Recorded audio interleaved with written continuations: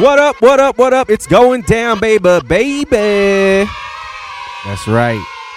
Another super dope edition of the Splash, the Trash, and the Meh, the G-Splash Review Show. I'm your host, Bradley Baxter, and always riding shotgun. We got my man, Chris Bucky Watts. That's me. I made it. I'm here. Today we're reviewing DC's Black Label Batman, The Last Night on Earth. Yeah.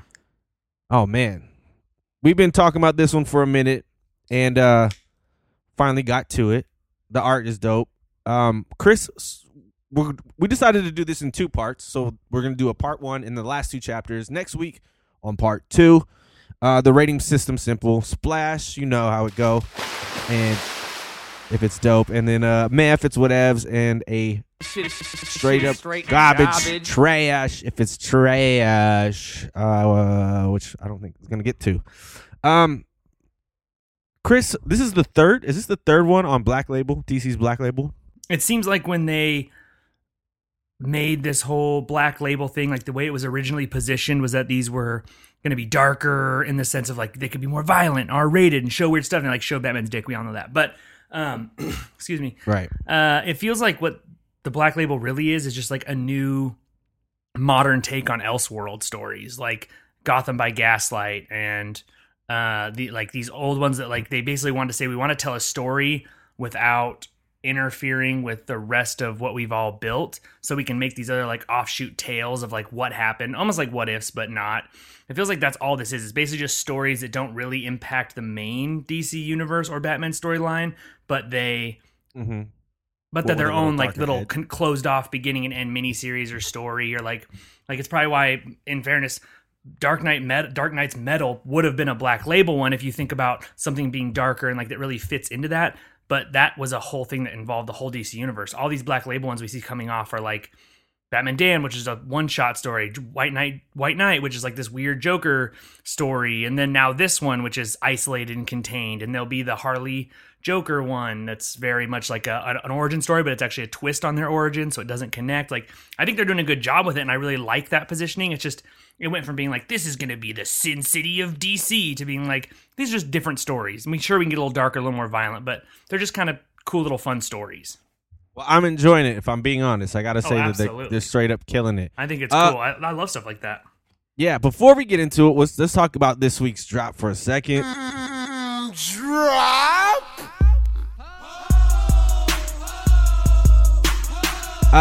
Some good stuff. I only chose two this round because I felt like these two needed some good coverage. And the first one is Silver Surfer Black, number 1. This spinning out of the Guardians of the Galaxy number 1, almost the entire galaxy's defenders have been blown through a black hole, including the Silver Surfer. But the story doesn't end there. In order to fight back the Oblivion, Surfer will have to fight to save his own soul and not lose himself to the void. Follow the Sentinel of Spaceways on a journey that will change him forever. Forever. This one's interesting because I feel like we haven't really seen Surfer around too much. He's popped up here and there, but they're starting to rebuild their galactic universe really well and their cosmic universe, and I think this is another step in the right direction. But it's done. I believe it's done by. I always F this guy's name up. Donnie Cates. I think it's Cates. Cates. Yeah. Who did Cosmic Ghost Rider, Venom? He's been killing it lately. Russia. So we'll have to wait and see what this Surfer book holds. If it's got the stepping stones it needs to, it's on the right track, and I'm anxious to see because Guardians of the Galaxy has been dope. Although I will say this is off a side tangent. At first I was really interested in Cosmic Ghost Rider Destroys the Marvel Universe. Mm-hmm. I got over that after like the second one. Really? Yeah, because it's just like known Marvel stories, and then like he just appears. Right. So I wasn't. You're like, cool. I was like, all right. I don't know. I think it's kind of cool. I think I didn't get like we kind of went off heavy on the new Guardians of the Galaxy when that one started, and like Cosmic Ghost Rider. I think they're doing a lot of cool stuff. It's just like, I guess there's nothing bad about it. If you're really into that and you want to follow it, go for it. It lost some steam for me once I kind of got familiar with it. I think it's a really cool direction they're going. But yeah, now I'm just kind of like, okay, cool. I'll check in every now and then. Yeah, exactly. But also on this list that we're talking that comes out this week, Batman Who Laughs, number 6. This is the final installment And the synopsis is very simple. Who gets the last laugh? Ooh. I've been enjoying this series. I think it's one of DC's greatest villains that they've created, at least in the last few decades. Years. Yeah. The owls were coolish, but yeah. He's so gothy looking. It's probably going to be cosplayed a lot this year. Oh, God, yeah. People are going to blow the freaking roof off of it. He's a creepy looking guy. That's going to do it for this drop. And that means it's time that means you know what time it is. It's time for some reviews. This week we're doing Last Night on Earth. Like we talked about at the beginning of the show. We're only doing the first 2 parts. All right. So for those who don't know, Batman Last Night on Earth is a new book. It's a 6-part series. Supposedly it's going to be Scott Snyder's last run at Batman. Yeah, that's correct. All right. The synopsis gets broken down like this. Bruce Wayne wakes up in Arkham Asylum, young, sane, and he was never Batman. So begins this sprawling tale of the Dark Knight as he embarks on a quest through a devastated DC landscape featuring a massive cast of familiar faces from the DC universe. As he tries to piece together the mystery of his past, he must unravel the cause of this terrible future and track down the unspeakable force that destroyed the world as he knew it. Ooh. This could be the last Batman story ever told. Great setup, man. We read the first 2 chapters, and I definitely did not want to stop reading. It's really, really so good, so compelling already. And at first, I was a little worried about the movement because I read a preview, you read a different preview.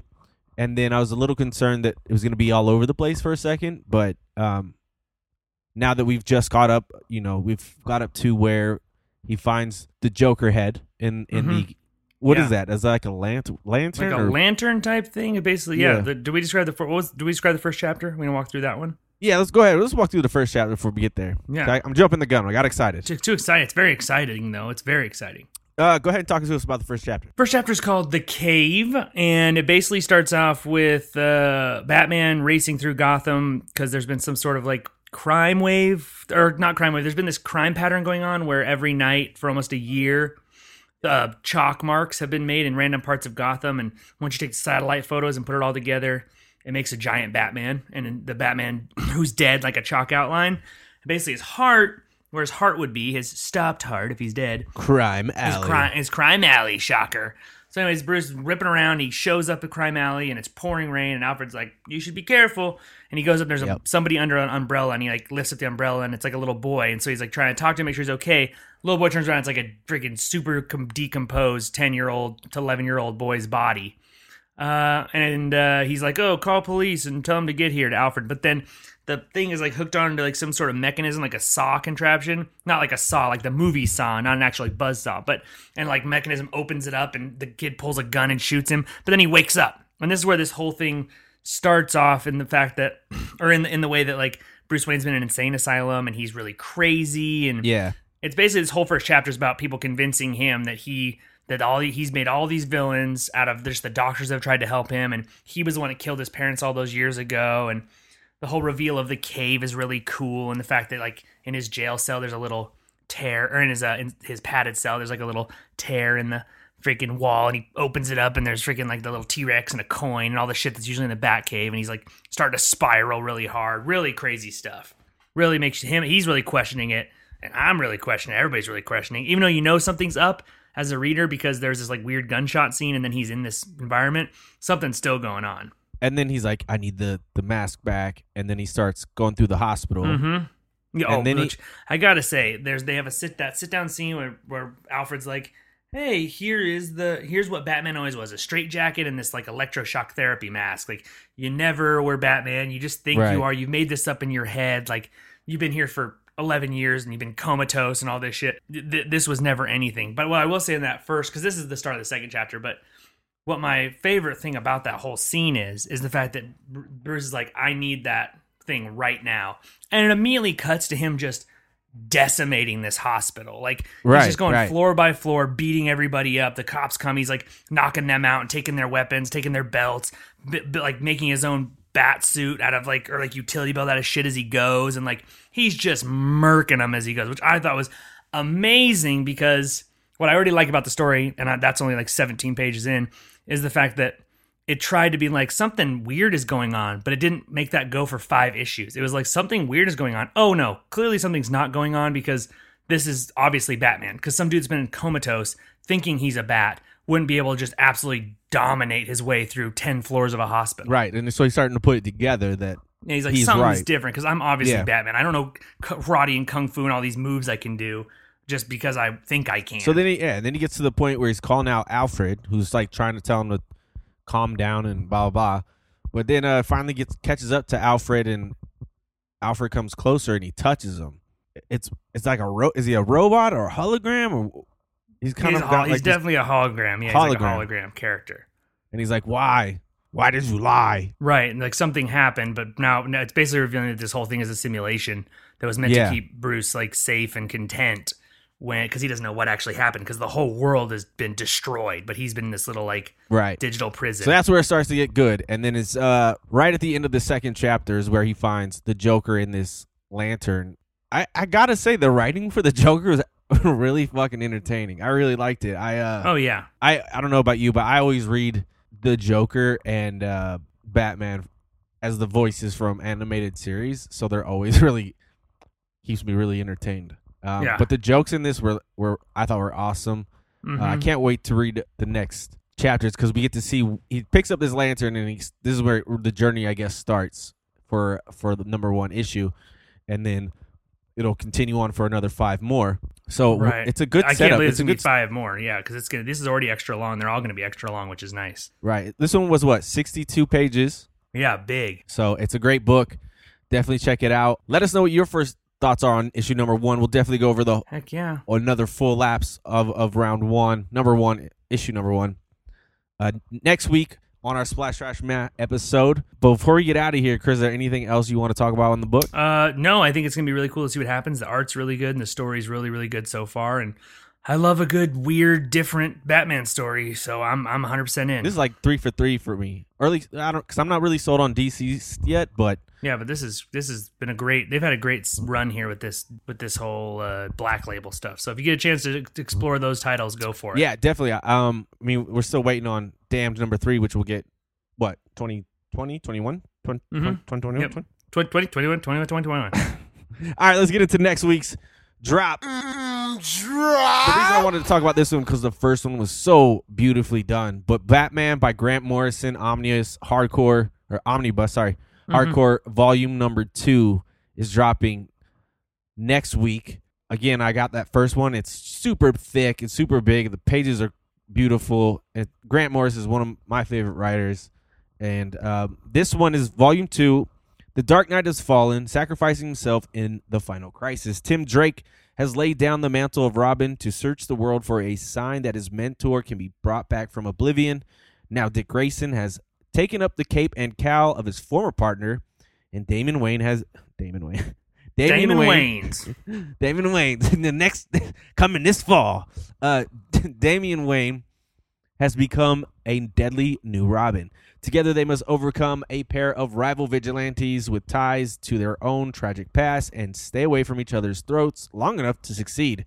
This has Batman 700 to 702, Batman and Robin 1 through 16, and Batman: The Return of Bruce Wayne 1 through 6 in reading order for the first time ever. It'd be a nice little collection of things. Yeah, it's a nice little coffee table book, or something to throw up in the library. I always hate the one thing I do hate about these books is that they're so nice that when you open them, I'm like, oh, careful with the pages. Cracks them and stuff. Plus, if you get them, it's like, where do you store them? You're gonna have a library before you know it. And then you just make that library move into your secret Batcave as your book to pull down. That'd be pretty cool, actually. You need a freaking warehouse.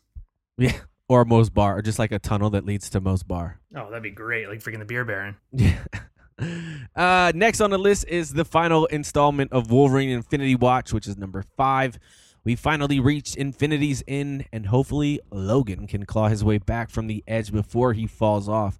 This has been a pretty good ending to that whole Infinity Watch story. Yeah. For whoever what it was, but it was kind of cool to see Wolverine come back and then come back with the stones, or like part of that whole thing. How did you feel about Wolverine, the whole Wolverine comeback?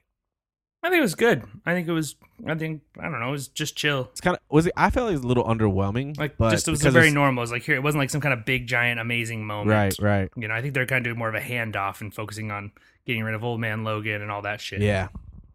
All in all, this will be a good finish off to Infinity Watch. Definitely check out your local comic book shop for all the latest and dopest comic books. Also, next week, I got some favorites coming out, so I'm excited for next week's drop as well. Yeah, it'll be a good one. Not next week, but our final comic book installment of Splash Trash Man. We'll be doing a part 2 of War of the Realms. So we got a lot of catching up to do on that. Big one. Yeah, it's a big series, or story arc rather. So it's been fun checking out. If there's any books that you think we should review or check out, hit us up at info@gsplashpodcast.com, or you can hit us up on Instagram at gsplashpodcast. We'll be here every week, every same bat channel and whatnot. I'm Bradley Bax, my man Chris Bucky Watts. That's us. We'll see you next week. Oh, also immediately following this show is episode 83, or 82 rather, where we're talking some Godzilla. And some Rocket Man. Oh yeah, great one. You nailed it. Yeah, right. I was on team on that one. Press myself. Stick around. Check out that show. We'll be back next week with more reviews on some of the dopest movies out. I'm Bradley Bax. Once upon a time. We're out of here, baby. We out.